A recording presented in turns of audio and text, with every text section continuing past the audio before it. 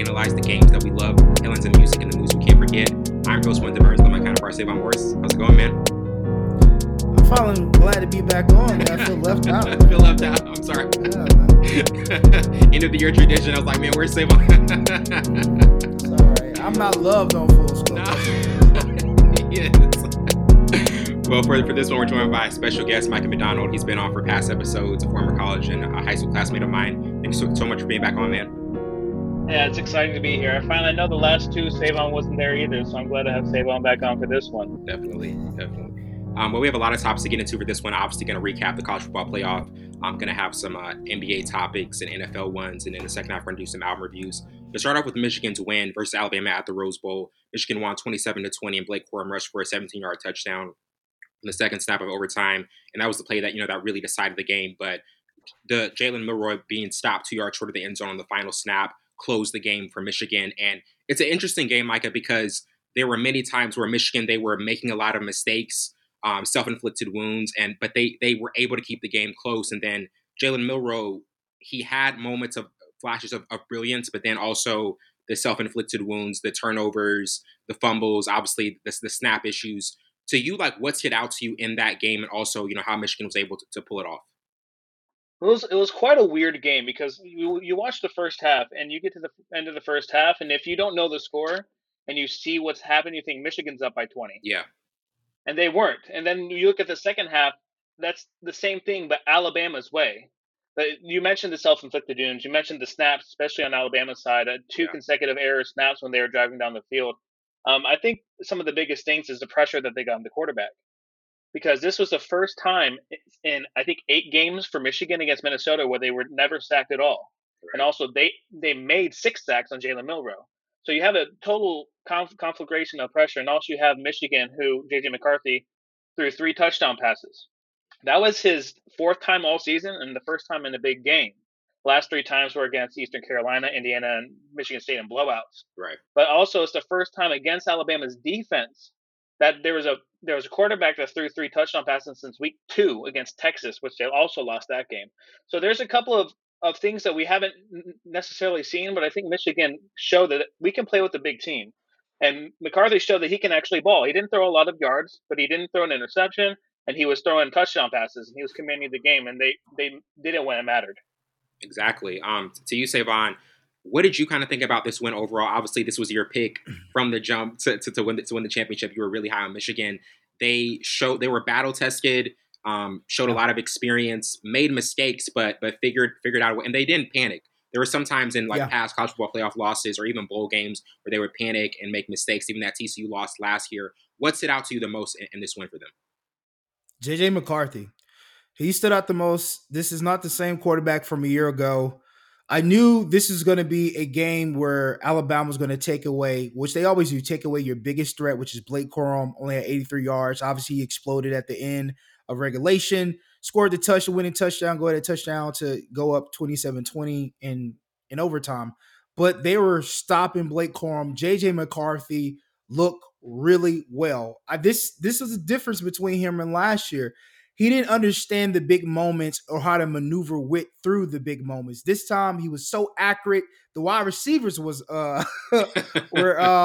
surprised by a lot of great throws, a lot of confidence in his abilities. And obviously we know JJ's not going to put up 300, 400 yards a game like Michael Penix or Ewers or all these other guys, but he's a game manager, which is Michigan loves those type of quarterbacks coming in, and he's not going to make many mistakes, and he's going to allow his offense to do what they do, and he's going to get the ball down the field. He's going to game manage, and that's what I expected Alabama to do. Stop the run, make JJ play, make him throw, and that's exactly what they did, but he stepped up to the plate, and he also did it. But I love what Michigan was able to do to Jalen. I knew that's what they're going to do. They're going to get after the football. This offensive line, who played really well the last 3-4 games, had a little confidence in them, walking across the field, walking in the middle of the defense. You guys just don't know, this front 7 is really, really good, and they showed that with 5 sacks in the first half.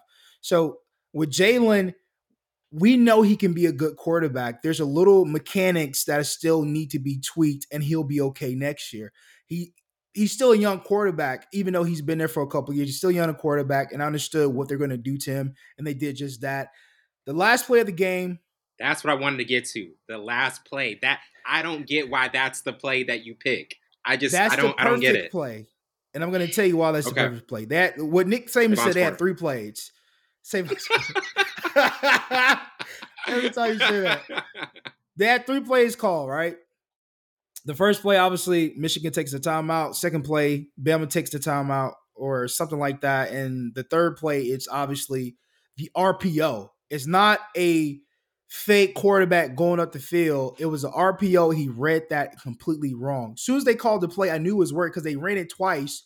One, it was a quarterback fake this way, had a pulling guard, went up the field, and he did another play like that in the beginning of the first second quarter. So those plays were working. One, the snap was messed up, so the timing of that play is messed up, and he's a young quarterback, so the wheels are spinning real fast. I don't want to make something bad out of what it is.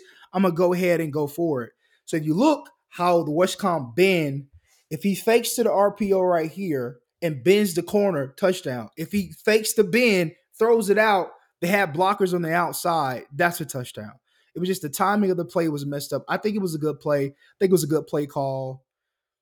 A lot of people don't think so, but if you play football and watch football, that was a perfect play call because the running quarterback runs were working and then the screens were working, especially on, I think it was a fourth quarter, them driving down the field. They started mixing up, spreading Michigan out a little bit because obviously they can't run on Michigan, spreading them out, getting over top, making Jaylee run with his legs. But I thought it was a good play call. That's just me. Michael, when you saw that last play, what was kind of going through your head? I mean, it was befuddling. Yeah, it was befuddling because in the moment, you're not being able to analyze what other things are happening. So in the moment, you're watching Jalen Milroe run straight to the middle of the front seven who had just sacked him 6 times that game, and you're sitting there like, what was that call after 2 timeouts, and this is their third play call, and that's what happens. But I mean, Savon's correct. It was a RPO play that was supposed to work. If he had gone to the outside, it would have worked. If we had passed it, it would have worked. But Jalen Milroe, and credit to the young man. I mean, if you look at what he's done this season and the adversity he's had to overcome, overachieved. getting benched, having a horrible game against USF, and you think this guy's never going to play in the league again. This guy is bad. He's not. He's just not up to snuff. He needs a lot more work. And man, he took that mantle when he got back the starting job, and he didn't look back. And he's been absolutely incredible. But he blew that last play. But he's as Savon said, he's a young man. He's a young guy. He'll be able to work on that. He's going to learn from that mistake, and he's going to. The center blew that play.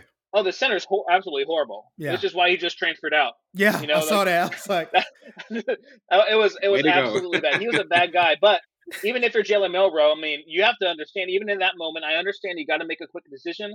But the play there, even with the messed up snap, is not to run up the middle against the Michigan team that just sacked you 6 times. And he didn't have anything there. They were all there. If he had gone to the outside, he's quick, especially showing what he could do in the fourth quarter and running the ball. He was running all over them from the side. But to me, they would not have been in that position if it weren't for 2 players. That was Reichard and Burnett. Their punter and kicker saved their game. Reichard was absolutely incredible. He's a legend. He's one of the highest scorers in history of college football. And Burnett averaged 50 yards a punt, a long of 62 on 7 punts. He even after getting hit with his knee and his calf in the first quarter, he was absolutely incredible. Credit to their special teams, except the drops, but credit to their kicker and punter for putting them in the position to continue to be in that game. But yes, it was a right play call. Nick Saban knows what he's doing. He's not going to make a mistake in the play call. He knew exactly what he's doing. It was just run poorly, and the execution just wasn't there. Definitely. And now getting to the Washington-Texas analysis and kind of thoughts on the dramatic finish of that. Washington won 37-31. Michael Penix Jr. threw for 430 yards and 2 touchdowns. Texas had 4 shots at the end zone after getting to the Washington 12 with 15 seconds left. And man, this was a wild finish to the game. Michael Penix, I thought he's been one of the most impressive quarterback this year. I know Jaden Daniels won the Heisman, but Penix is so accurate, so precise. He put up another great game. To you, Micah, what were your thoughts on how this game ended and Texas having a shot at the end to win it? Well, this game was just proof of what Michael Penix is. He's an incredible quarterback. You saw it when he went to Indiana, a fledgling program, and he took them and he actually did something with them in the limited time that he was there. He went to this team and he's immediately taking them to the national championship game. The boys balling out. They have one of the best offenses in college football, and he exposed a horrible defensive game plan by Texas. Yes. Why is Texas running man? Yes. And I'm gonna read to you some drives. I did my homework. Okay, I'm gonna read to you some drives. First Washington drive, a 77-yard bomb to Jalen Polk to set up a touchdown. That was man coverage. Third Washington drive, 20-plus yard passing plays to set up a touchdown. Fourth Washington drive, a 52-yard pass to Romadunze, but failed to convert on the 4th and 1 that they could have gotten a field goal on. Then in the 5th drive, a 29-yard touchdown pass to Polk. And the 10th Washington drive, 32-yard pass to Dunze to set up a field goal. That's 24 points given up on those out of the 37 on those drives, and all of those are blown on man coverage. And if you were watching, I was watching the cast that had Colt McCoy on it, and he kept saying, "Why are we running man? Why are we running man?" And that was just the only thing I could think of the whole game, and they kept doing it over and over again. It was a horrible game plan. And then Washington almost blew it themselves by not kneeling the ball at the end. Texas should have never been in the position to almost win that game. And they almost blew that. But, I mean, Penix just showed he'll expose what you're going to give him. He exposed the man coverage, a horrible game plan by Texas. Yeah. Texas should have been able to win that game if they had just run some deep zones and some cover threes and cover fours, but they didn't. They ran man on the best wide receiver core in the country. To you, Savon, what were your overall thoughts on that game? Obviously, the things Texas weren't able to do, and also what Michael Penix showed throughout the duration of that game. I got to say, this is my pick again. You didn't say that. I just want to throw that out there. Yeah, that's Michigan and Washington for the championship. Michigan is going to win. But what I took away from this game, I had to go back and watch some more tape of Michael Penix because I knew he was a good quarterback, but I didn't know he was this accurate. Even the first and second game with Oregon, yeah. I just thought he was a great decision maker. His accuracy wasn't on display. But for the first time, I had to really go watch Indiana highlights or just film from earlier this year. I'm looking like, man, he might go further. I know because of his injuries, he might fall to the second round, but I'm thinking like if somebody wanting to like have some trust or do like they did with Anthony Richardson when they drafted him to the Colts, I think this guy can go first round. He's that type of caliber of quarterback. He has all the mechanics, all the tangible things, intangible things in a quarterback. He has a dog in him. He can extend plays. He's accurate. He has the pocket presence. I'm thinking like, man, how did he go to Indiana? Like, how did he end up in Indiana out of all the teams? And he's this type of caliber quarterback. But the second thing I took, obviously, why is Texas? I understand you had 25 sacks this season. You're on a high. And I told people Texas wasn't really back because they at an extent of their schedule, they played some teams that wasn't even worth talking about. And they had it. They play Oklahoma State in their conference championship. And a lot of people's like, oh, yeah, Texas. No, bro. Texas skipped in because of where they were on, I think they were like number 6 or something like that. But I knew this was going to happen because they're going to get cocky. The offense is not going to move like they think they're going to move. And obviously they had a run late, but why run man? 25 sacks is cool, but you have Michael Penix Jr. You have Polk. It's a lot of wide receivers on that. Everybody was having a field day. I just didn't understand it. If I'm going to do anything, I'm going to make them beat the middle of the field. I'm running cover 2. You're not going to take the top on nobody. And then we can get to the quarterback and do cover sacks instead of trying to run man. And, it's a lot of stuff that I didn't like with the Texas. But the first thing I took from Michael Penix Jr., that boy going to play on Sunday. Oh yeah, he's definitely going to play on phenomenal. Sundays. Yeah, he's a good quarterback. And for the championship, in terms of just like some early things that you guys are looking for, like to me, I think Michigan they obviously have the better defense. Washington it's a contrast of styles. Washington has the high tempo offense. To you, Micah, like what's going to be the key that really decides this game? Obviously, that Washington offensive line has to really step up, so Penix can have time. But what to you is going to be like the biggest key? Well, we just talked about him. It's Michael Penix because I consider the He is the game-changing factor in between Washington and Ohio State. Because Ohio State has a similar offense. They have a similar, like, we have wide receivers that can do work. They got a Micah McDonald and they got Marvin Harrison Jr. Yeah. And Michigan had the ability to stop them, but they also didn't have a good quarterback. He's not Michael Penix, and they have a decent running game, and Washington has an average running game. The thing that is different here, because we got two matchups that were similar play styles, right? Michigan and Alabama are both run. We run the ball. Yeah. And we have good defenses. That's what we're going to do. And Texas and Washington, we pass the ball. That's what we do. And Washington kind of impressed, even though for the whole year they've had an incredibly shaky secondary. The last half of the fourth quarter, those boys shut them down. Yeah. And an incredible. Obviously, it was kind of an inaccurate throw on that last play, but he made the play. He made the play that he needed to make.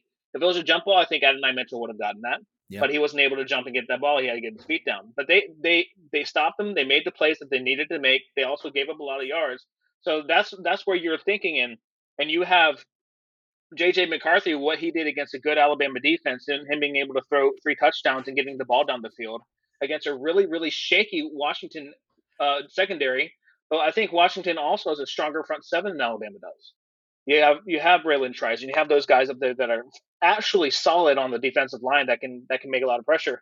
But again, Michigan didn't give up any sacks last game against Alabama front seven that is pretty decent with the shaky secondary. So you have a little bit of similarities there. But again, I think the difference is Michael Penix, because we saw a close game with Michigan and Ohio State. Yeah.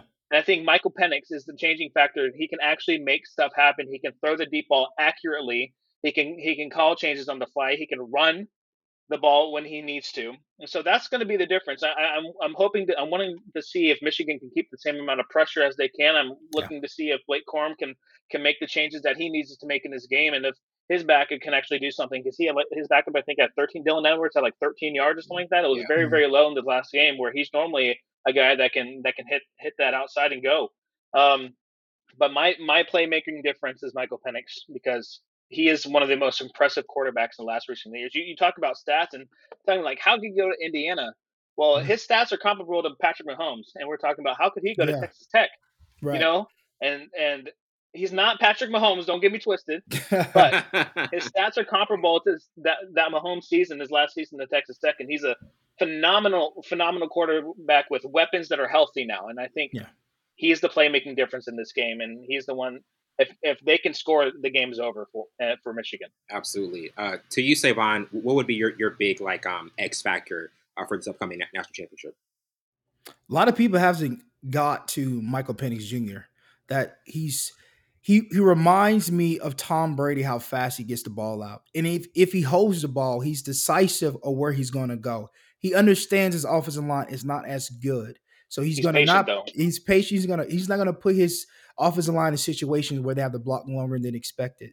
Yeah. Now, we look at the Michigan defense, 6 sacks against Alabama. Obviously, it's a cohort of styles of offensive linemen. They played really good for the last 3 or 4 games, gave up 6 sacks. I think they get to Michael Penix Jr. This will be the first time Michael will have to be more decisive as he has been, because I don't think this offensive line is going to hold as much as they did to other games.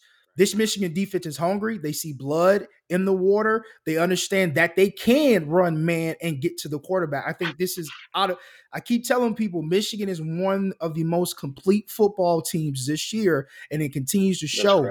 And I think the difference is if they take the running game, and I think if they're going to allow Blake Corum to be Blake Corum, the play calling has to be different. You see the difference, the run plays he had in OT, besides in the regular play, like they were doing him zones to the outside.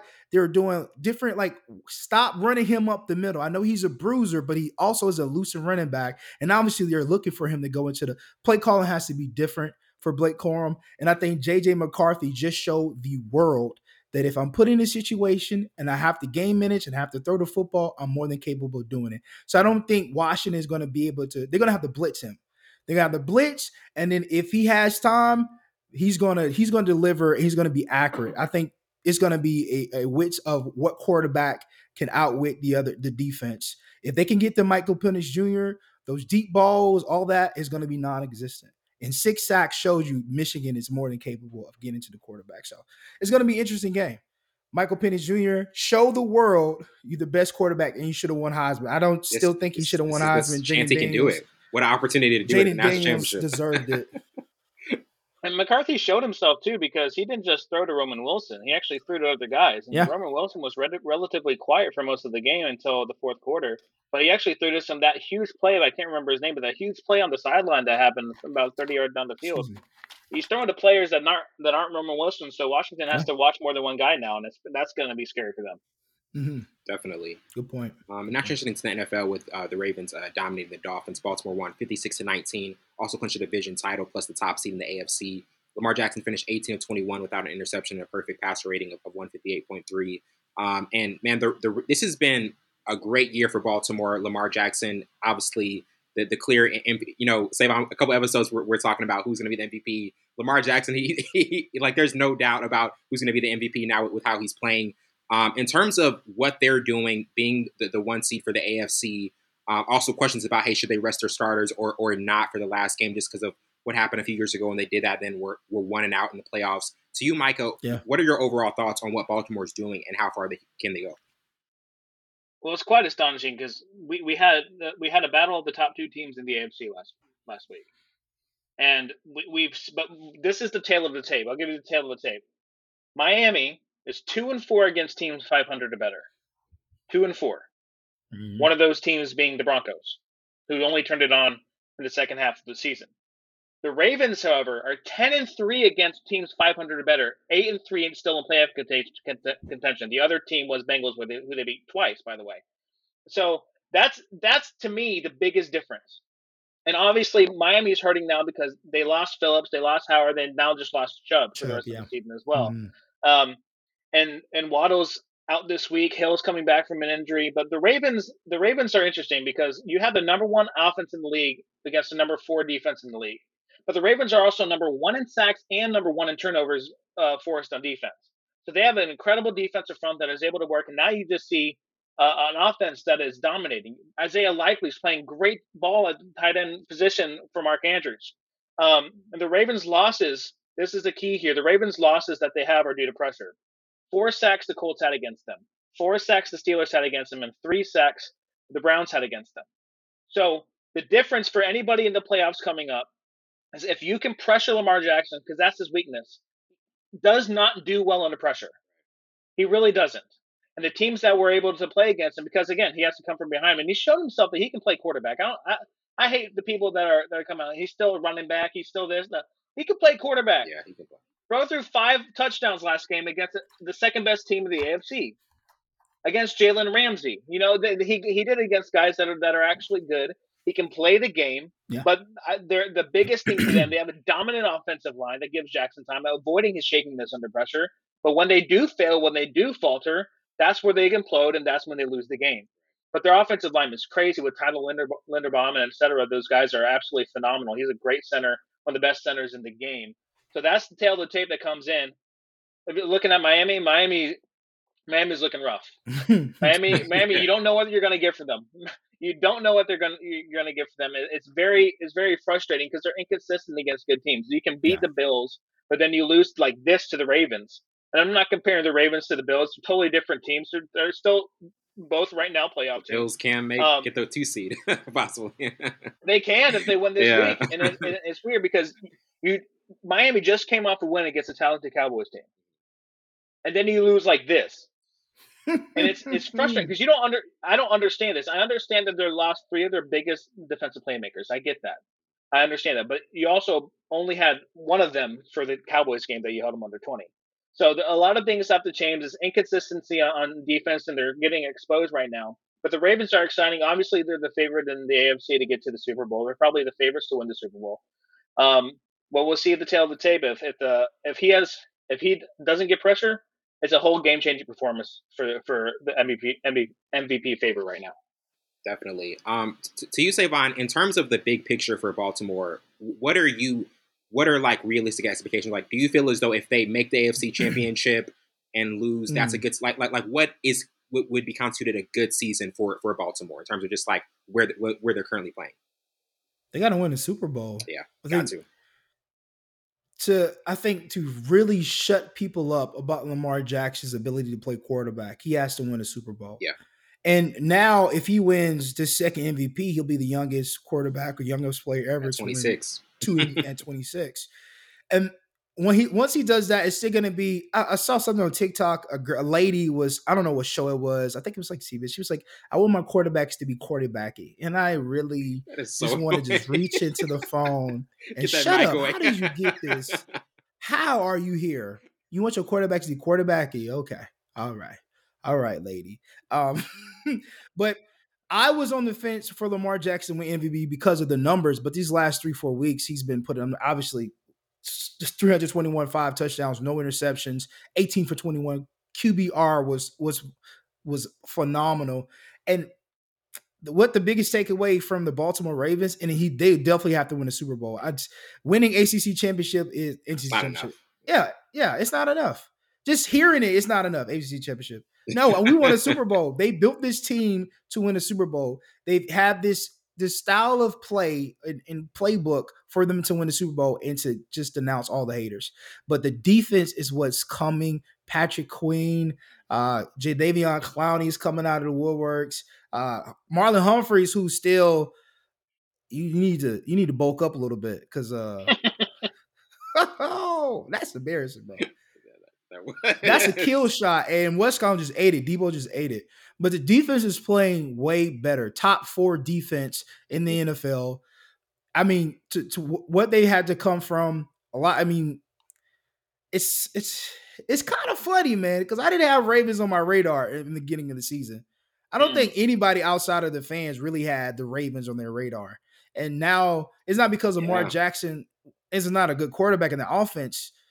J.K. Dobbins went down again. They just had another guy go down again. Mark Andrews went down at the beginning of the season. Yep. And then there was a lot of drop passes, not on Lamar Jackson. So we didn't know what this offense was going to be eventually. Yep. But I mean, it's a lot of mixed direction, a lot of RPOs, a lot of making the defense think. And I think that's the counteract for aggressive defense. You got to think against the Ravens. You just can't run a specific play. You have to be very strategic on how you run it, how you do it, what's the sign, this and that. And I think that's what the Dolphins fell into. I don't think they realized how many movements and how many plays was in one play the Baltimore Ravens have. And Lamar Jackson, it's one play. He faked like he was going to throw left, came back to the right, threw a dart because I think they were like, I want to say cover 2. It was in the middle of the field. So I think it was probably like a cover 1, middle of the field, safety over top, man on the outside. So it's probably like cover 1 or cover 0.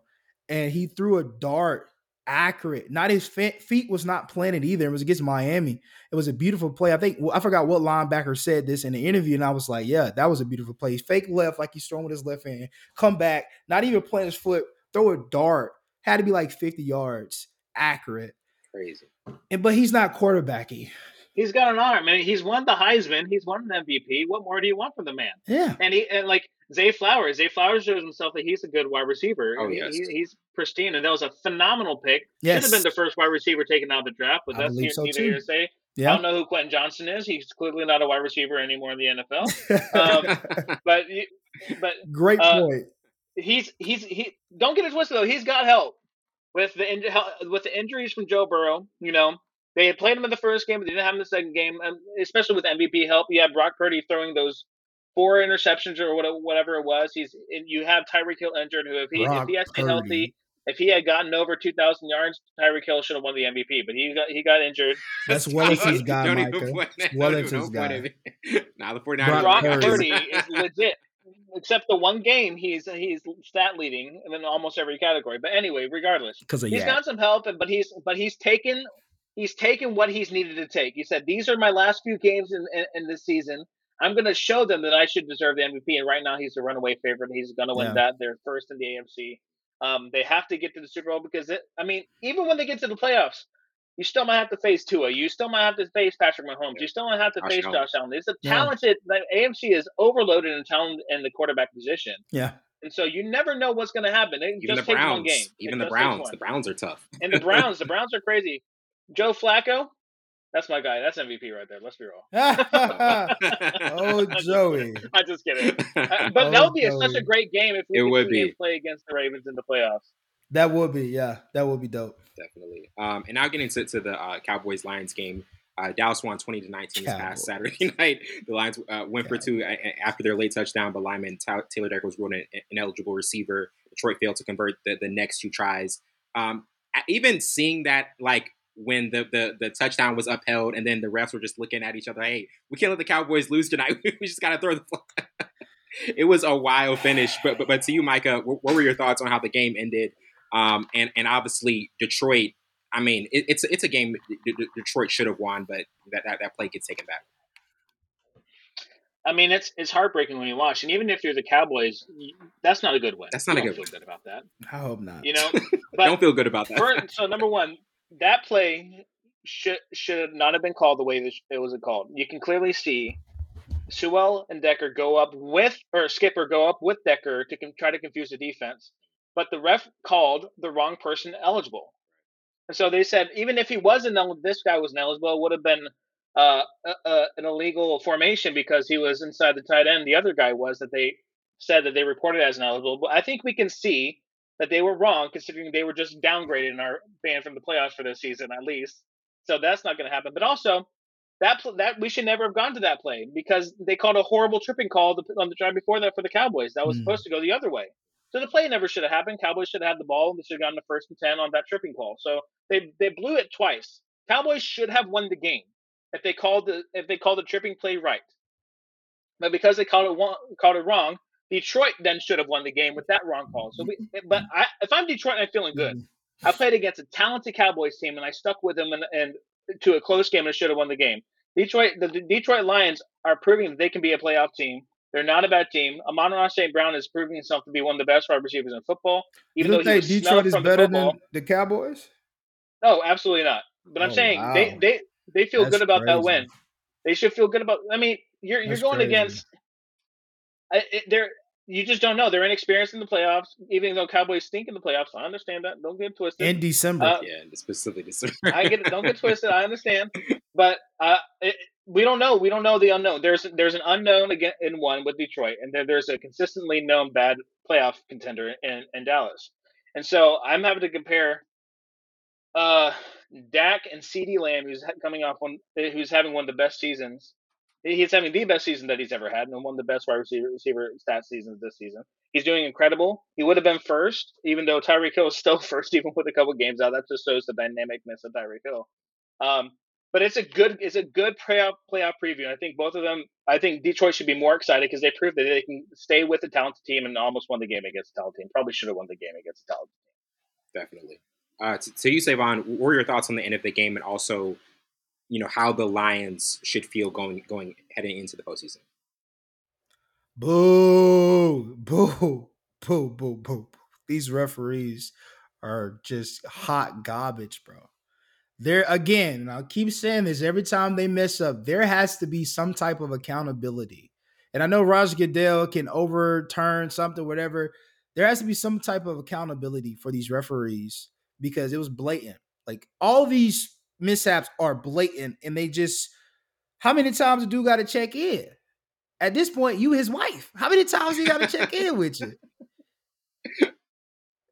That's crazy. It should be one time. If you're the white hat, you're the head guy, correct? If I check in with you and you give me a head nod and you run off, bro, should be good. We should be good. Game's over. Game's over, right? Obviously, they had a couple more tries, but still, which they should have done. They should just kick the field goal after. They should after that, and I love the aggressiveness that they did have, but this would have never happened. I think the biggest thing is there has to be some accountability for these referees. Obviously, they're human. They're going to make mistakes, but not blatant mistakes like hand on the line, am I on or off, checking in, which they do 1,000 times with tight ends and offensive linemen. There has to be some type of accountability. And then Dak Prescott can't play in December. Wellington, we talked about that. We talked about his MVP caliber. If he can finish, if he can finish in December, I don't know what it is about Cowboys quarterback these last years, Tony and Dak. It's the curse of Tony Romo, man. It's the curse of Tony Romo. He dropped that field goal. Oh yeah, against the Seahawks. Ever since then, it was over. Ever since then, it was over. That's crazy. That is right. When he first came in from Blitzo. Bledsoe have put so many quarterbacks on the map. Tom Brady, really did. Tony Romo. Honestly, man, Bledsoe needs his flower. Tom Bledsoe.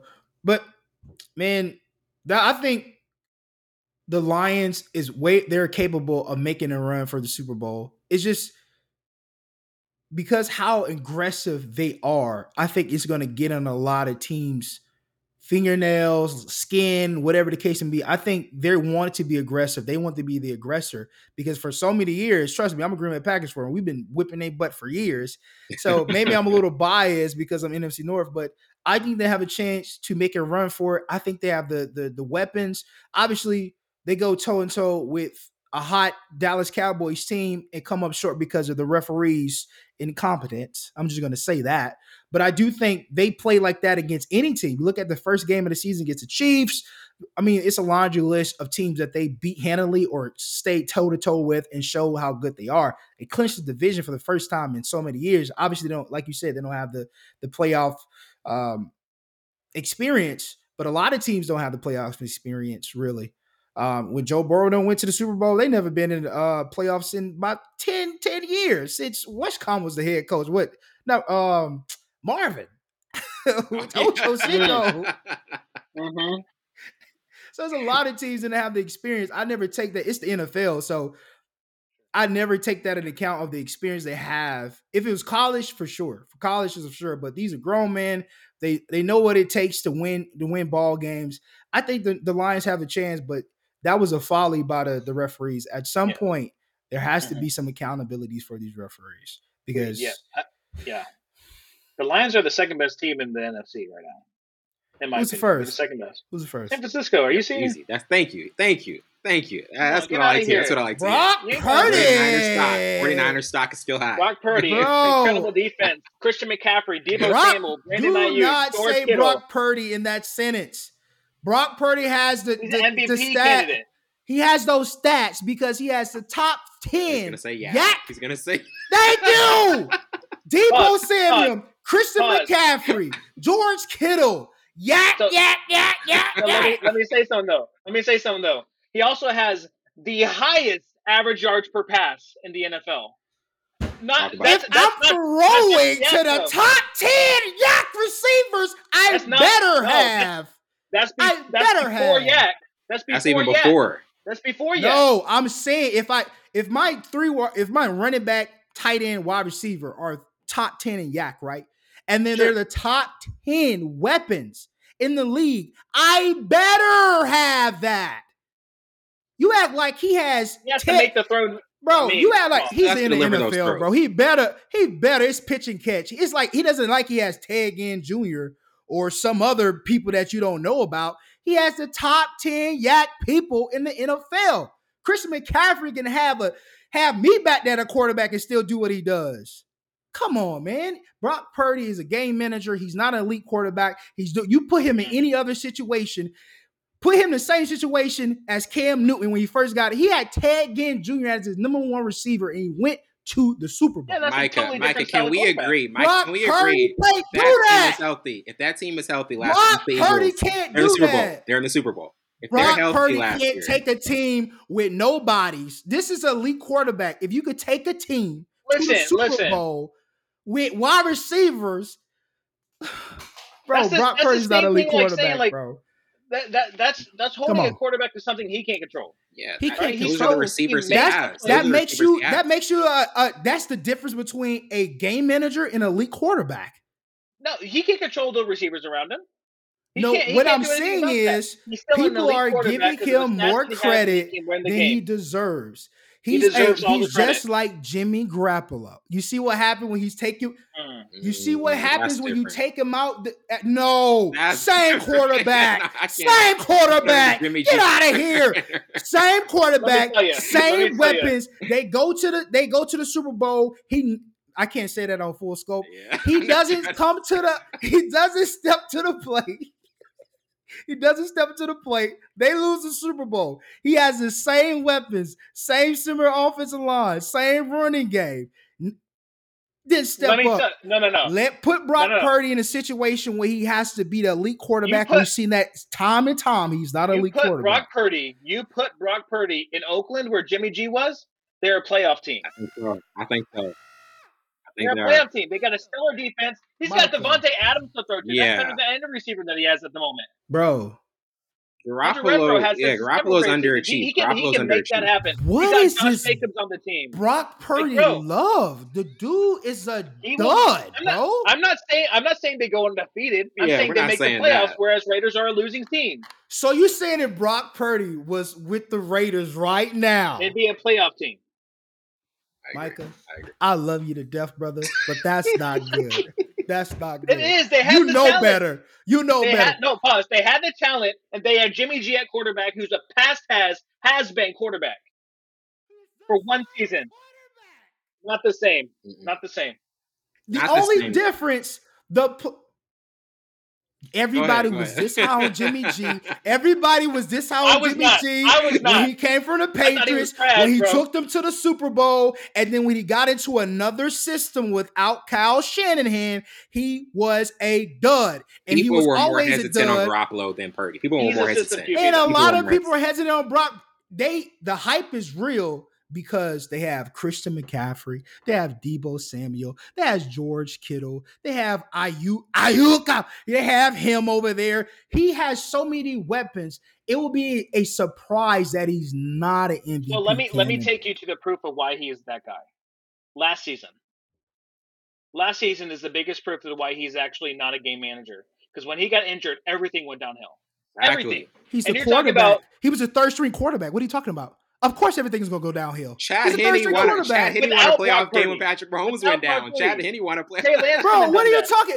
You're going to 1965 with Chad Henne. Get out of here, bro. He's the third string quarterback. Of course, everything is going to go array because there's nobody else to run. They had Christian McCaffrey. They had Deebo Samuel. They had Ayuk.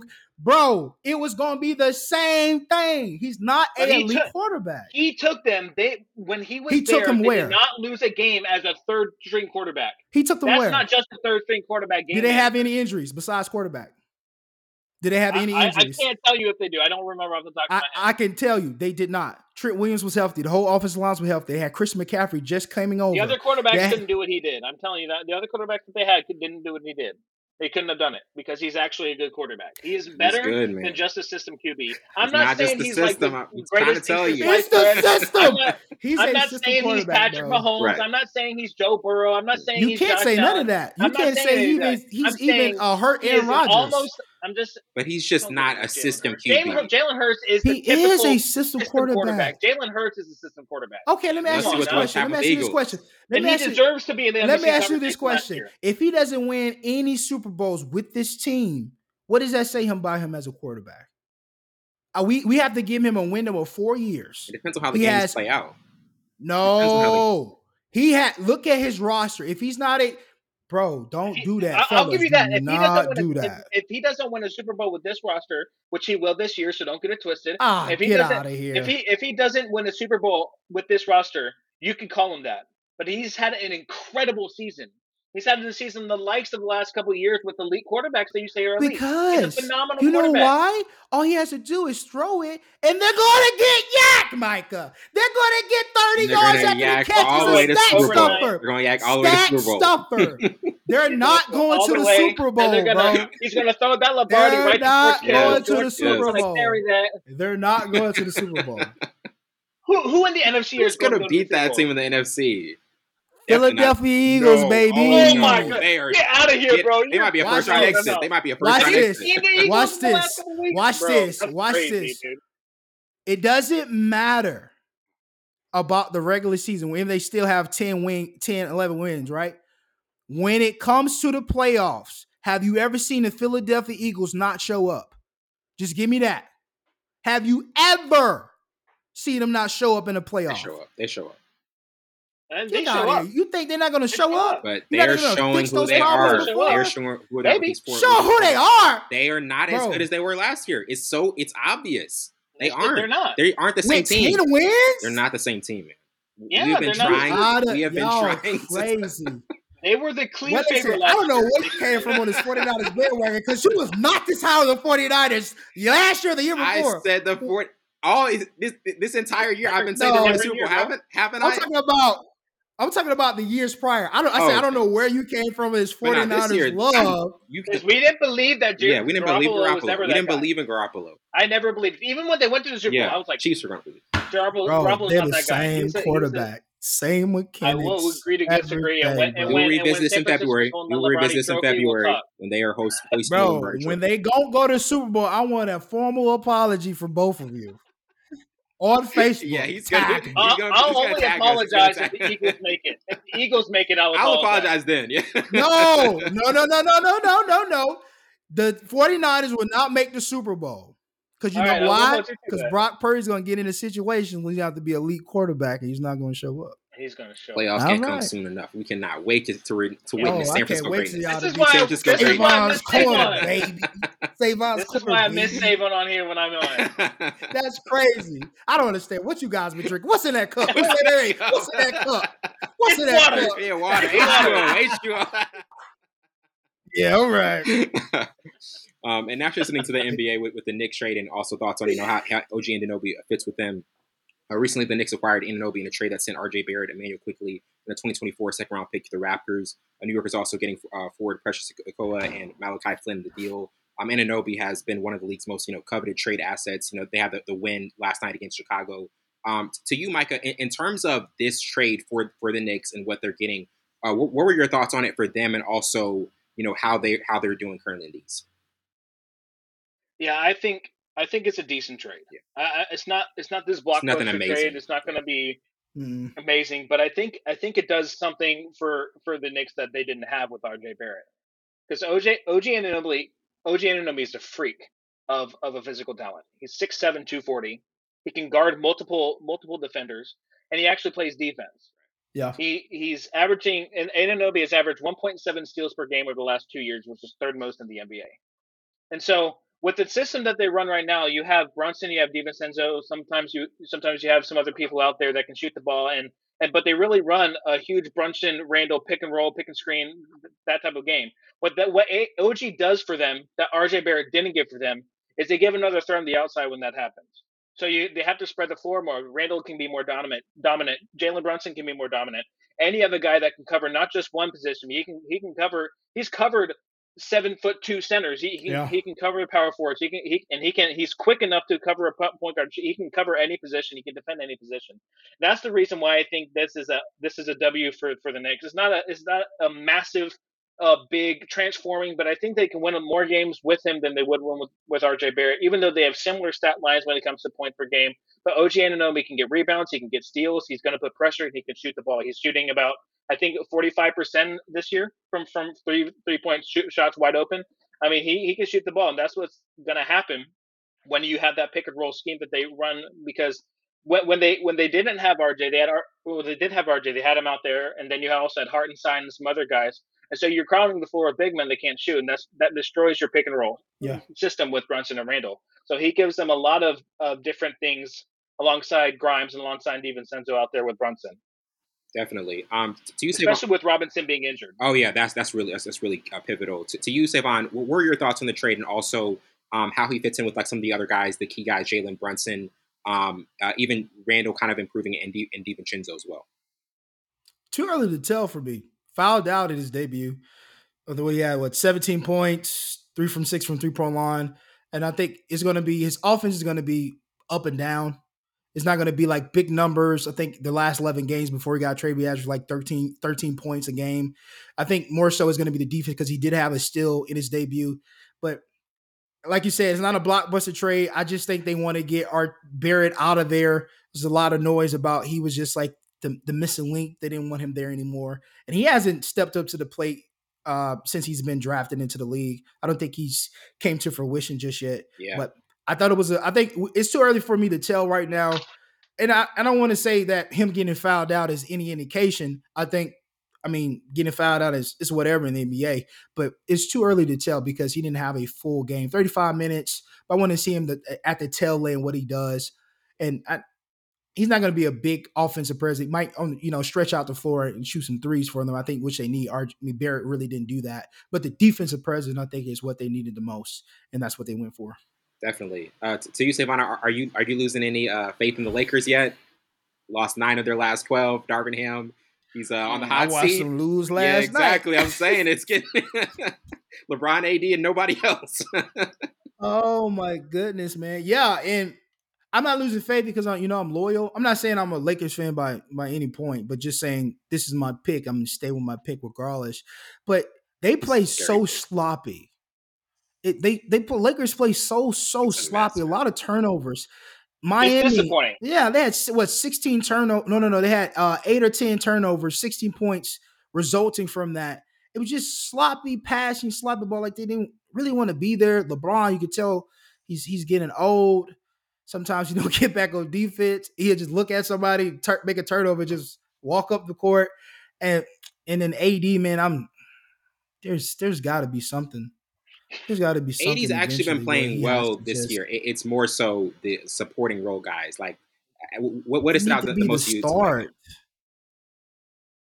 They have, especially in the offense, they have the roster. Like that's a deep roster. And Reeves isn't playing like he was last year. The other guys around him, Rui's not playing like he was last year. The other guys aren't playing like he was last year.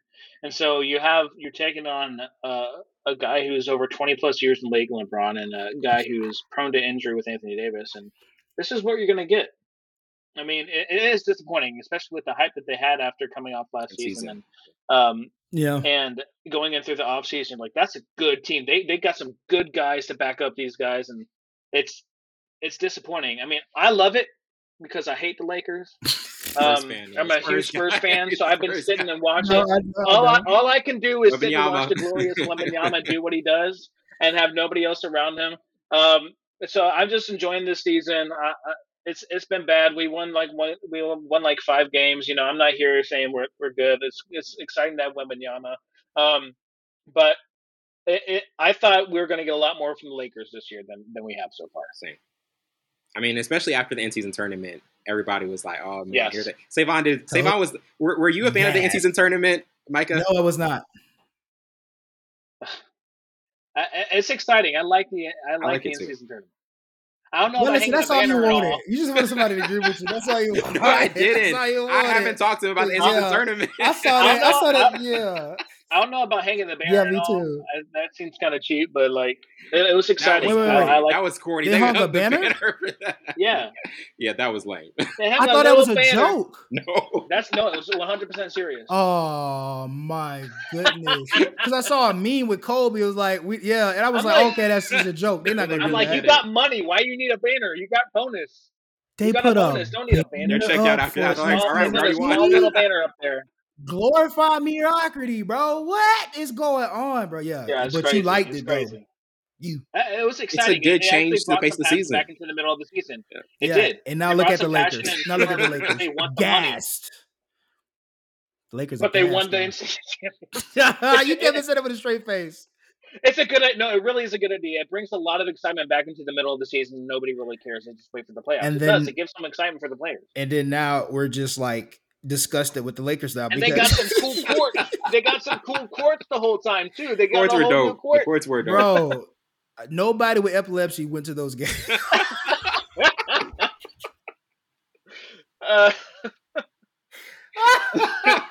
Get sued for that. Forgive me. That's crazy. Forgive me. And I'll get into Minnesota and OKC. These two teams have been top 2 in the West consistently. OKC, they keep winning big game after big game. Beat Boston earlier this week, and I mean Shai Gilgeous-Alexander, Chet Holmgren, those guys have just been really clicking. Obviously, Minnesota, top of the West. Like, to you, Micah, which team has been kind of like more surprising and more impressive so far this year? I mean, the most surprising is hands down Minnesota because with what we have seen over OKC the last couple of years, we're like, okay, they have a lot of assets. They should be here. They should be here soon. It might be, especially with the breakout of Shea Gilgeous. So like, there's going to happen sooner than later with a healthy Chet, with the healthy guys that they have around them.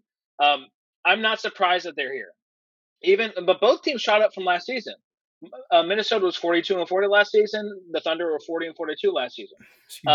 So you look at these teams, and I don't see that from Minnesota. They didn't really change that much. You don't really see like this massive influx of talent and prospects and guys that can really explode, young guys. You have the same kind of players that you have. You have Gobert, you have Towns, and you have Anthony Edwards. And due to their credit, they've done their job, and that's why it's surprising, because they've just done their job. And it's not flashy. Anthony Edwards is flashy, but it's not flashy from most of the team. But Minnesota's defense is giving up the fewest points per game in the league, and that's the biggest thing for them this season is their defense. Their defense has been absolutely outstanding, and they're also getting the help and offense that they need. They have players like Naz Reid, Michael Conley, and Jaden McDaniels are stepping up on offense. It's astounding. They're middling in the offensive rebounds per game, assists per game, steals per game, and even they're fourth most in turnovers per game. But both teams are incredibly consistent on offense, and especially on defense. The Thunder are first in 3-point percentage, whereas Timberwolves are fourth in 3-point percentage. The Thunder are third in field goal percentage. The Timberwolves are I think sixth in field goal percentage. They're first and second in opponent's field goal percentage, 10th and 5th in opponent's 3-point percentage. This is why it's astounding that the Timberwolves are at the top, because statistically, if you're looking at the team stats, Thunder have been dominating on both sides of the ball. They've been absolutely incredible. But the biggest thing for the Timberwolves is that they are not allowing other teams to score. And that's the biggest. If you have the lowest defensive points per game, or allowed points per game in the league, you're going to have wins. And they've been able to win, and they've been doing their job. And it's great defense from the beginning, and that's what it's exciting to see, to just see a defense dominate. Definitely. To you, Savon, who has been the more impressive team? Because like OKC, people are starting to feel like, man, this team can go to the Western Conference Finals just out of nowhere. Yeah. And obviously we have to see them in the playoffs. But who to you between the two would you have your pick as the most impressive? I would say OKC because I think the Timberwolves, we already knew Edwards is going to explode after we see him in the whatever that crap was. Dance season? No. What? No. What are you talking about? No, I'm talking about the World Games. The World Games. Oh, World Cup. You know? Yeah. Okay, yeah. World Cup, And we see how aggressive he was, mixing up the bag. I already knew eventually it's going to be an amount of time where he's going to be the star guy, and I still think he's the guy. And you have Rudy Gobert, you still have Karl-Anthony Towns who's playing outlet, and then Rudy Gobert, he's still playing at a high level defensively. So they have the veteran presence. They have a young guy who's stepping up and being the face of the team. I knew eventually they're going to figure it out. But OKC, they still have young guys. You look at this bench, there's nobody you can say, oh, I know them. This is what they can do. And I don't know if that's going to be their strong point or their weakness going into the playoffs and making a run to NBA Finals. But Shea's playing. Josh Giddey, I think he had a career high of 23 points the other day.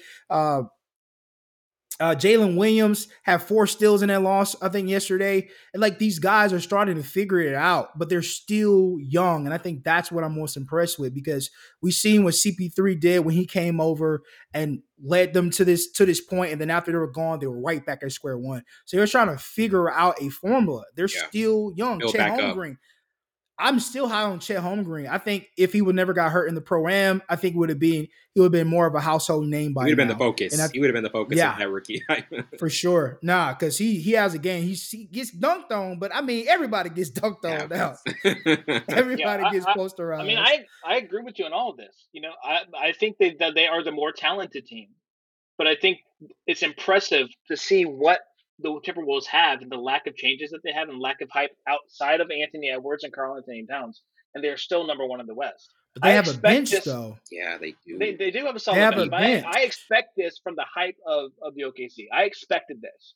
I expected them to be dominant either this year or next Did you year. expect them to be this high this early? A lot of people expected them Not this to early, figure. Yeah, but and that's what's impressive. But I didn't think Timberwolves were going to be even close to this.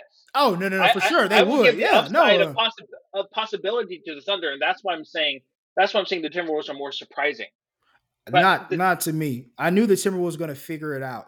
You have one of the best defensive performances from Rudy Gobert. I don't know. That's all the Thunder do with this. I'm so high on Shai Gilgeous, man. He's so good. That's all. I knew he was a great player, but then you don't know. Josh Giddey came out of nowhere. He just had a career high. He did, but he had a good season last year. And Jalen Williams, we're all high on Chet Holmgren. Yeah, but those two players, and they don't have a bench at all, and they're still winning. I think that's going to be their Achilles heel later down the road. But I didn't think they were going to be this hot and be top 3 this fast. I thought it was going to maybe squeak by after the All-Star weekend. And then they'll start getting in that groove right before and then jump back in there and then be top 5. Not this early. But we'll see. At the beginning of the season, I had them at 5th at the end, and I had Minnesota still at 8. So that's why, for me, it's surprising. That's why I'm So you have OKC finishing at 5? I had them before the season. I had them finishing 5. So you had 1 and 4.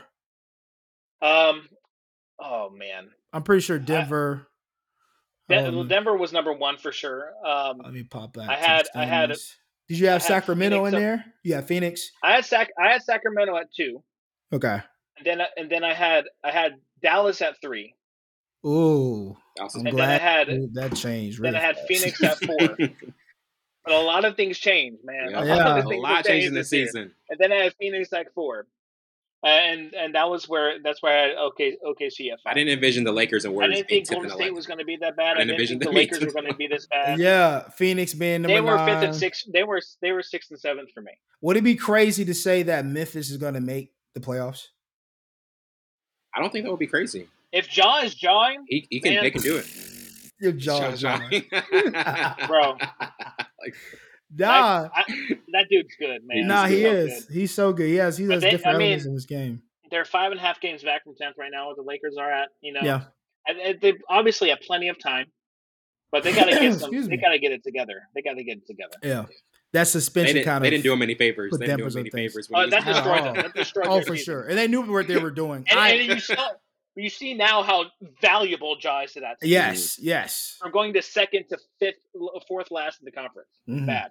And that's how I think that's a testament. And I think Ja went out on that suspension. It's like, okay, he's pretty good. He's a pretty valuable guy for this team. That's the only reason why they were ever in contention last year, along with Jaren Jackson, of course. Well, they'll have a play-in tournament availability. There's so many tournaments within a tournament. You like the play-in tournament, though. You're a fan. Yeah, I'm a fan of the play-in tournament because it gets you closer to the NBA Finals. But this other one, just pay them $500,000, bro.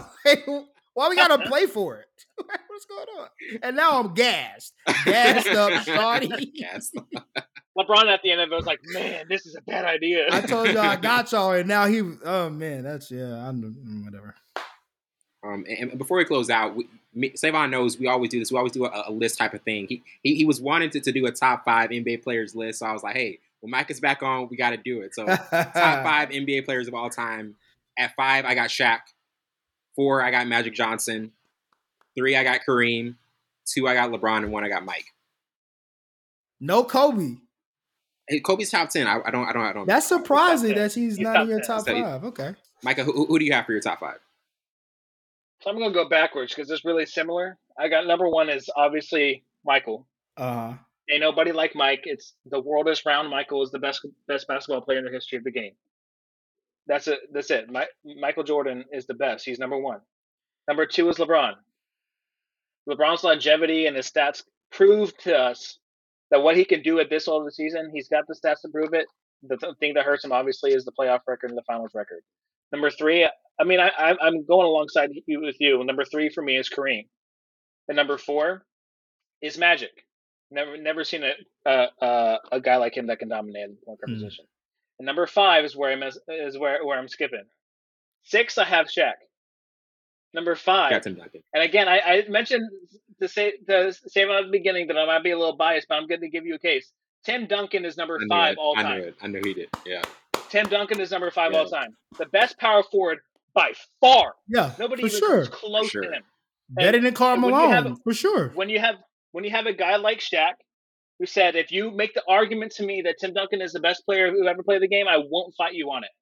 And when you have Popovich at the end of Tim Duncan's tenure, and he's talking, I wouldn't be here. I'd be coaching in some rec league or trying to play basketball if it wasn't for Tim Duncan.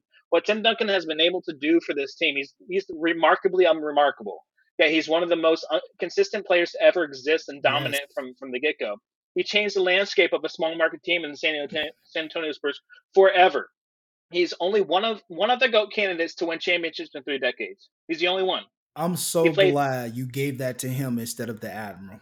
Yeah, he played 19 seasons, 5 titles and 6 trips, and he barely lost that 6th one based on one of the only times Pop has ever made an error in the people that he's putting out there. Yeah. The Ray Allen shot. Yeah. He's tied for 4th in rings. He's had to compete in a difficult Western Conference with 2 other GOAT candidates in Kobe and Shaq. Yeah. 15-time All-Star, 2 MVPs, 10 All-NBA first teams, 8 All-Defense, 3 Finals MVPs, 16th all-time in points, 6th in rebounds, 5th in blocks. He's a defensive menace from a seemingly non-athletic build. And he elevated his game from just a low-post player to a mid-range player throughout his career. And that's one of the things that I saw. Transformation. Most people don't do that. Most people will stay down low or try and they fail. And he elevated. He's a sharpshooter from that elbow. I mean, he really was. Honorable mentions, I had Shaq at 6. I had Larry Bird at 7. I had Bill Russell at 8, Wilt at 9. Curry at 10 and Kobe at 11. Yes, Steph top 10. Steph is top 10. I keep trying to say it because of the way that he changed the game. There's only 2 people that have ever changed the game that Curry has. Mm-hmm. Who's your top 5? That's the case. Okay, Shaq. No. Here we go. LeBron James number 1. Oh. Mike number 2. You got to give me Wilt Chamberlain. I don't care. The Wilt Chamberlain was the GOAT, man. To be able over Kareem? Yes. Over Bill? Yes.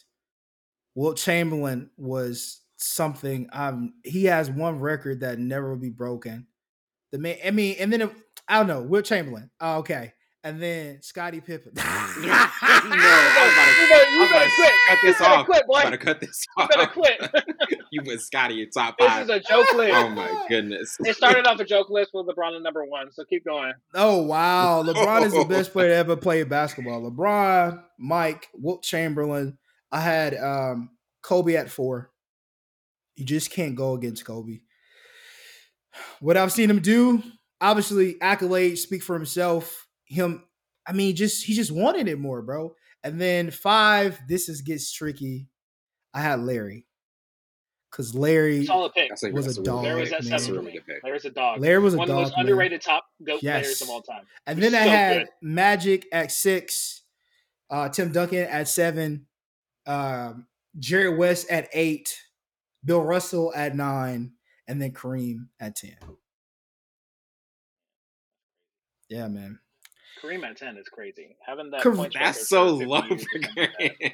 Bro, it's like the one of the greatest. Kareem was the a greatest game scorer changer, ever. but he was on a stacked team. I'm not saying he wasn't the best player, but he was on a stacked team. But before he was with the Lakers, he was with Milwaukee. He was even doing things, putting up work in He Milwaukee. wasn't Kareem until he got to the Lakers, brother. All he had was Oscar. He won the championship with the Bucks. He wasn't Kareem until he got to he changed his name until he got to the Lakers. That's what I'm saying. Y'all read it too much into it. He's the same dude. No, he's different. He's Kareem. Literally the same guy. Al-Jabbar. Y'all went over your head. What I noticed and something that I left out, Hakeem is not in my top 10, which is interesting. Hakeem's not in your top 10. Oh, Hakeem. No. Yeah, a lot of people have a top 15 player. But. Top 15 for sure.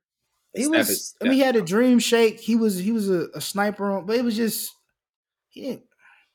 I think you got the wildest list here, Savon. Shaq definitely puts in front. I think Shaq was a better player than Hakeem. For sure. That's not even close. Yeah. But Hakeem was a good player. I thought he was going to put David Robinson in or credit David Robinson for putting San Antonio on the map. So that's why I said I'm glad you gave it to Tim Duncan. I'll credit David Robinson for getting injured the season before so they could get the number 1 pick. I love David Robinson, don't get me wrong. But if he didn't get injured, we wouldn't have had that Towers. pick. We would never have gotten him. Yeah. So thank you, David Robinson, for having an unhealthy knees. Because Tim Duncan was that guy when it was immediate turnaround, bro. Tim Duncan, yeah. And that boy didn't start playing basketball until he was 15 years old. You gave a good autobiography, a biography. He was a swimmer before this. He was a swimmer. Oh, you know everything, bro. Bro, I know that dude. That's my guy. I didn't know he was. He looks like a swimmer. Wait, he looks like a swimmer. I fell in love with the game because of Tim Duncan. He's my favorite player to ever play the game. Fundamental. Big fundamental. So good, man. So consistent. So consistent. Absolutely. Man. Well, Mike, it's been an absolute pleasure having you on it. And we got to do this again back in February when the 49ers win. Shout out to Scottie Pippen. We'll have an NFL review for sure. Shout out to Scottie Pippen. Shout out to 49ers losing. No. Shout out to Steph Curry being a top 10 player. Shout out to Steph Curry being a top 10. Shout out to Kyrie and everybody that LeBron leached off of to win championships. Oh, goodness. Oh, no. We got to. What? We're going to run that back for part two. We're going to take a quick break and we'll be right back.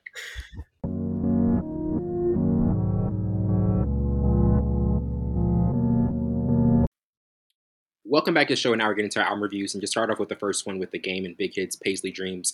In this new surprise album to start the year off, both rappers showcase, their West Coast roots and craft beats that exude LA vibes and are focused on the dark history of LA as well.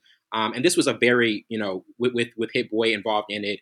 I think they said they got it done like in one night, only 9 songs or something. And it was interesting because The Game obviously is a very consistent type of rapper.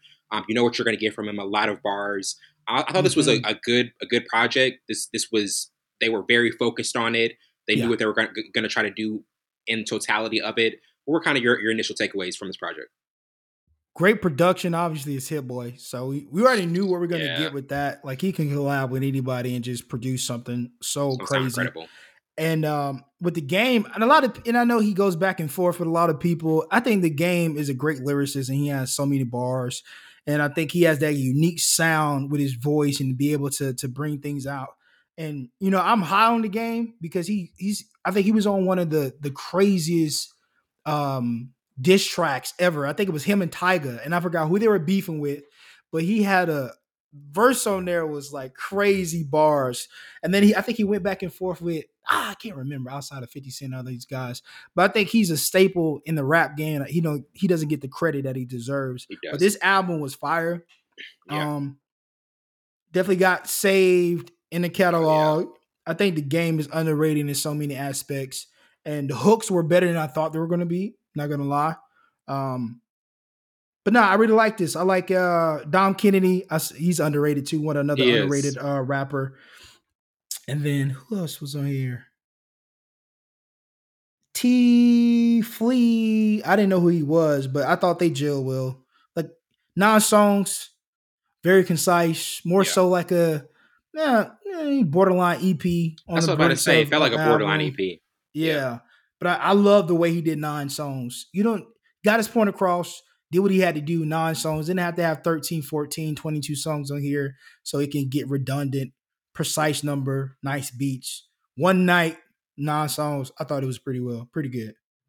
And that's really the thing because, a lot of times with albums like this, we mentioned it with 2 Chainz and Wayne and Meek Mill, Rick Ross. Sometimes you can extend the album too long. Do you feel as though kind of all parties involved kind of knew hey, this is just one of those nights where we can get something done really quickly, but we don't have to make this like an expansive type of project? I'm sure they had more songs. Yeah. Definitely. When you're in the studio, they probably was in there all night, all day. When you're in the studio cooking up songs, you stockpile okay, I'm just glad they came to, I'm pretty sure it was like at least 15, 16 songs that they did to kind of minimize and concisize it. And that's not a word, but I just made it a word. But no, I like the way they did it. I'm pretty sure it was way more songs than 9. But they made the conscious decision to just put 9 songs in there, which is literally an odd number. I never seen very, because remember there was a time back in the day where 9-song albums were really popular, but we don't really see that anymore. No, people just have 7 or 8, or if you want to do it, just do 10 songs to make it a full. But they did 9 songs. I was like, well, here you go, Happy New Year. I don't need to do it, but nah. very, very dope that they I like just this. went with 9 songs. Thank you. Absolutely. Hand clap. People keep this trend up for the rest of the year. Hopefully, we know they won't. No, they want 22 songs. Streaming purposes. And now get into our next review with Westside Gunn, Conway the Machine, The Alchemist, Hall and Nash, 2. In this album, which was finally put on streaming services recently, there was great chemistry displayed. The Alchemist understanding of the kind of beats that work for Conway and Westside Gunn, which is perfect as usual. And I think Westside and Conway, obviously, they're both very familiar with each other, and it kind of shows that I don't know which one you thought had like the more impressive lyrical performance. I think Conway is just always really consistent. Westside, he kind of tries to hit you more with the punchlines. But I thought this was a dope project. And whenever we're going to be biased towards The Alchemist, whenever he's done it, I'm always going to be like interested to see what type of production he picks, and it's always on point. To you, kind of, how did you feel about this project overall? 9 songs, Wellington. Again, yeah. Well, you picked a good batch of projects for 9 songs. But no, yeah, obviously you made a great point. Westside's going to be more boom, boom, boom. Conway's going to give you a whole story, the lyricist vibes. And I think it's a good contrast because with some artists can do both within 16 bars or whatever, how long the verse is. But when you have 2 artists who specifically do this thing and they can come together on a crazy Alchemist beat, bro. This is hip hop, man. I love this type of music because it brings you back to those times and how they rapped, how they told stories, how they did these things, and these 2 guys I feel like still underrated, especially Westside Gunn, bro. Yeah, he is such a good rapper and so versatile. Where he can flip the switch, like he does this style, and he can get really crazy, like rap.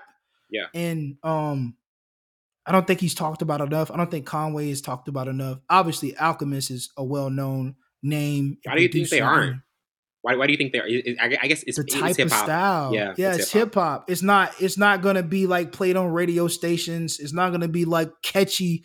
It's gonna be gritty. The hooks are gonna be gritty. It's not gonna be pop, rappy rap. It's gonna be real raw hip hop. And heard a podcaster say this isn't the type of music you play around your girlfriend. No, you don't. This is the type you play with the homies on your own spare time or whatever the case may be. You don't play this unless never. What is this? Can you change it? Oh my goodness. Oh my gosh. Turn on ice melts. Ice melts. But no, bro, that's exactly why they're not talked about as much. But I love that though.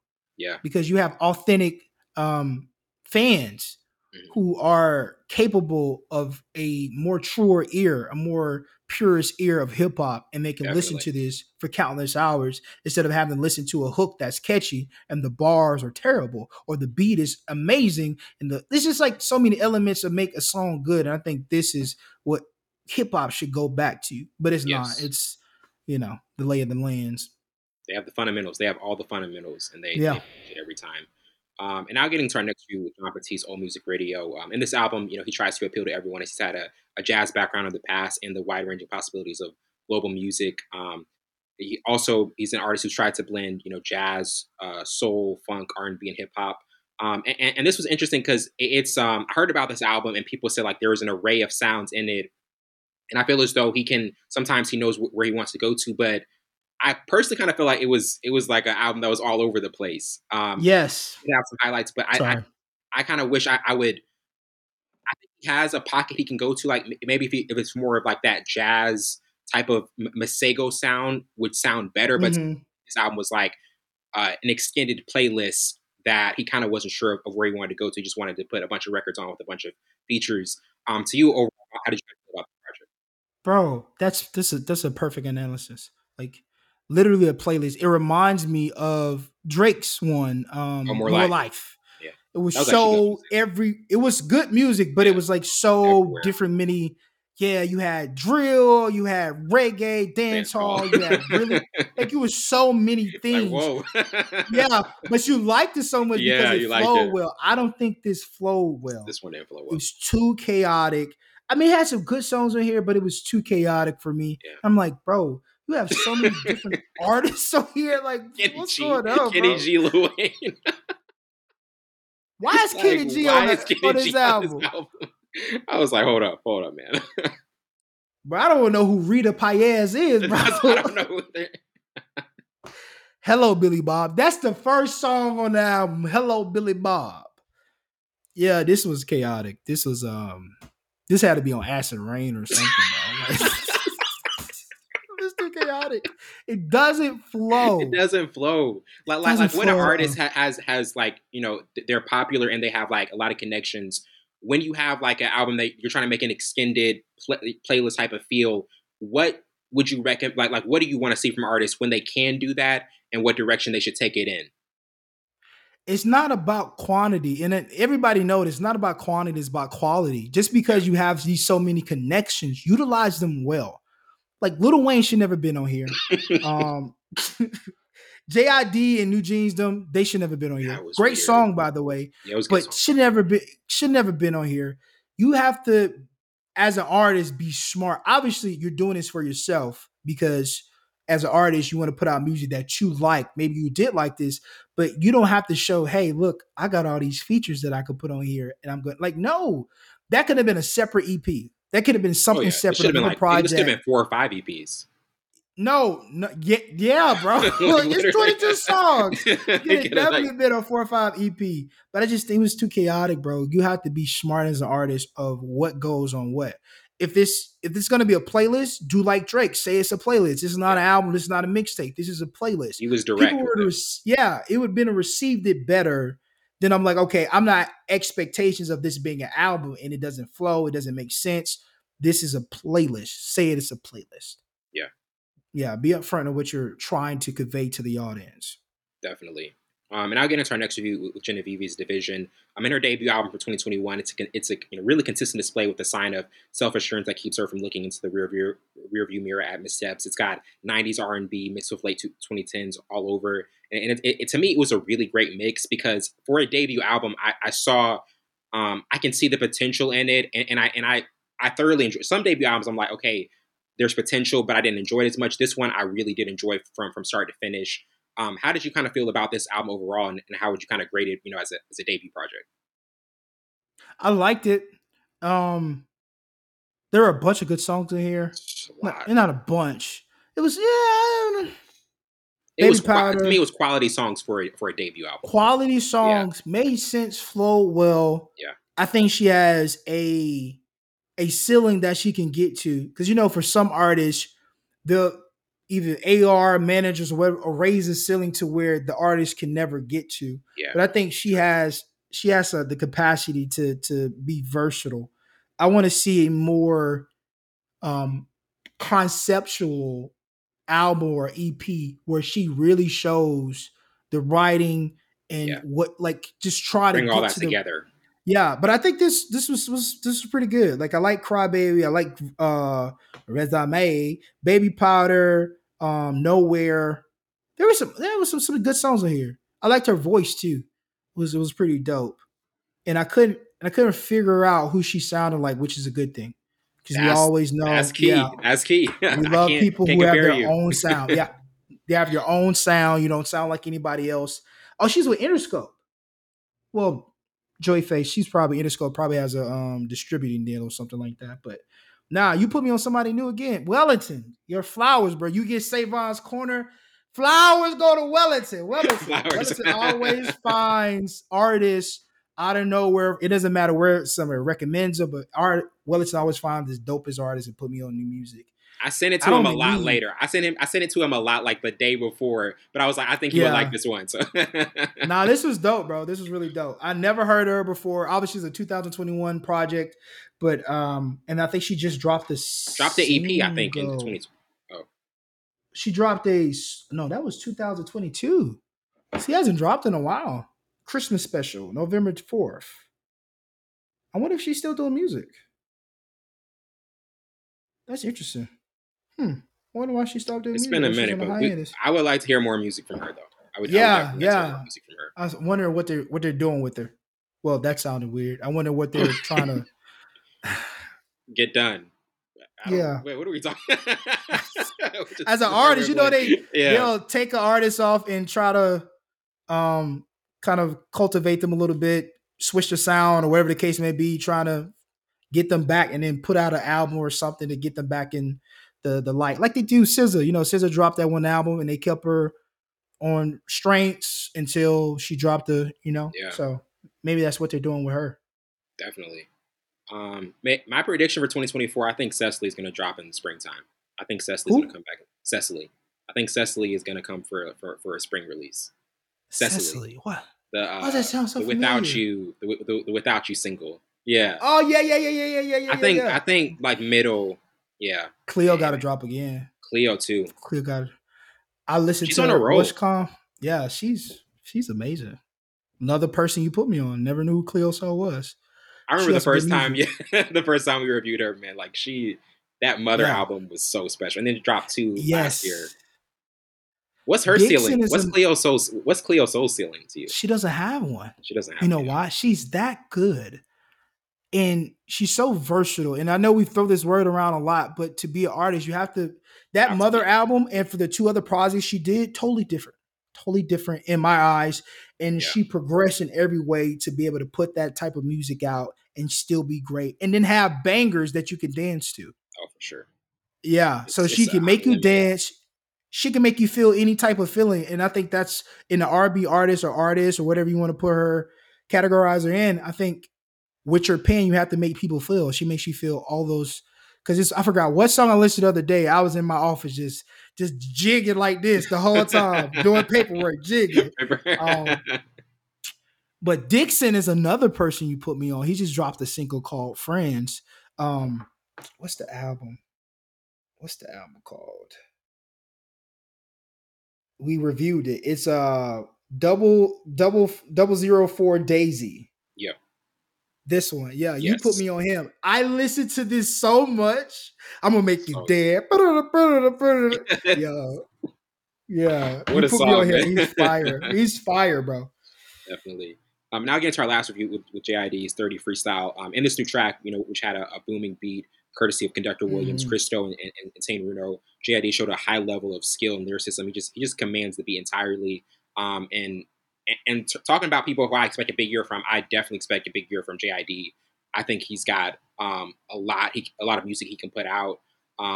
Maybe an EP, maybe I know he's going to do a solo album, but there's also been talks of him working with Metro Boomin for a collab album. This song, man, he really was in control of it from the jump. Obviously, whenever you have the Conductor Williams tag, it's going to be a great quality in terms of just production and lyricism combined. To you, overall, how did you kind of feel about this track? Again, I'm going to throw this word out there, versatile. Jid can find so many ways to, find different melodies, different concepts, and he's just so talented. The man is super talented, and I think he's one of the top 5 younger rappers because he has the lyricism, he has the bars, he can make incredible hooks. It's so many things. It goes into being one of those ones. He can make good hooks. Yeah, make good hooks. Lyrical, bar heavy, great at features. Yeah. Because I think as an artist, you have to be good at features. Obviously, you're going to be good on your own music because you know the direction. Can you fit the direction of the artist whose song you're on? Yeah, switch it up and be able to get on. And he does that very well. And I think he's one of those ones. He's one of those young goats for sure. Because it's not much you can say about GID that he cannot do, and he has not done already. Being with 3 rap groups, being a solo artist because he was Spill Village. He's with Dreamville. He's his own artist as well. I think he's with somebody else. I think he does stuff with dude with Pivot Gang. Saba. He does stuff with Saba all the time. Yeah, he does stuff with Saba all the time, which is underrated. I think he's one of those ones too. Because Saba can flow.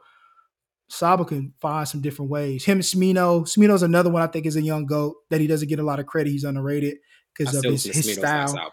Smino is a dope, man. And how he can just he just finds different ways to bring good music out. And I think that's really hard, especially now because a lot of people not doing that. A lot of people not being consistent in the music. I don't think he's at that point. Yeah. And I don't think he's at that point, or are these guys at the point where they have to switch it up yet? because they're still in their adolescence of their career. Once they get to the level of like, Drake and J. Cole, all these Kendrick, all these other guys, then we'll want to say, hey, try something different a little bit, but don't get too far away from what you do. They're not that level yet. We just want them to be consistent and dropping good music and doing just that. Absolutely. Do you think, how many albums do you think JD's going to do, like maybe one album EP before, or how do you kind of think he's going to play it out this year in terms of what he's going to release? Normally he doesn't really drop. Well, actually, I don't think he really drops that many. He doesn't really drop that many EPs. Yeah, it's always albums. Yeah, I feel it'll just be the album. I know sometimes artists will say that in the song, like might drop a project before the album, but I think he's just gonna be albums. I think it's gonna be an album too. Yeah, because obviously mixtapes are not as popular as it used to be. So definitely an album. Obviously, you got to meet the requirements of your label and drop some music. I'm still waiting to see if Scissors are going to drop. Knew she was going to drop at the end of the year. That wasn't going to happen. Yeah, I knew that wasn't going to happen. She was teasing it just to build the hype up again, which I'm shocked she's coming back this quick. So whatever it's going to be, I don't mind. Yeah, I hope she has a lot of expectations now. Yeah, she does. 2 for 2. Yeah, it's just 2 for 2. Remember we talked about a lot of people can't, like, we talked about Bryson Tiller, how he had a phenomenal first album and came back with the second album was dog doo-doo. She was able to do back-to-back good albums with like 5 years apart, 6 years apart? 5. Yeah, 5 years apart. And then you dropping something right after that, probably like a year later, then it has to be good. I would keep the same formula that they're doing. Just keep doing what you're doing. Yeah. It's working. SOS is gonna have a long lifeline, so it's people are gonna run that back a lot. That wraps it up for tonight. I'm your host, Wendell Burns. I'm my counterpart, Savon Morris. This has been Full Scope.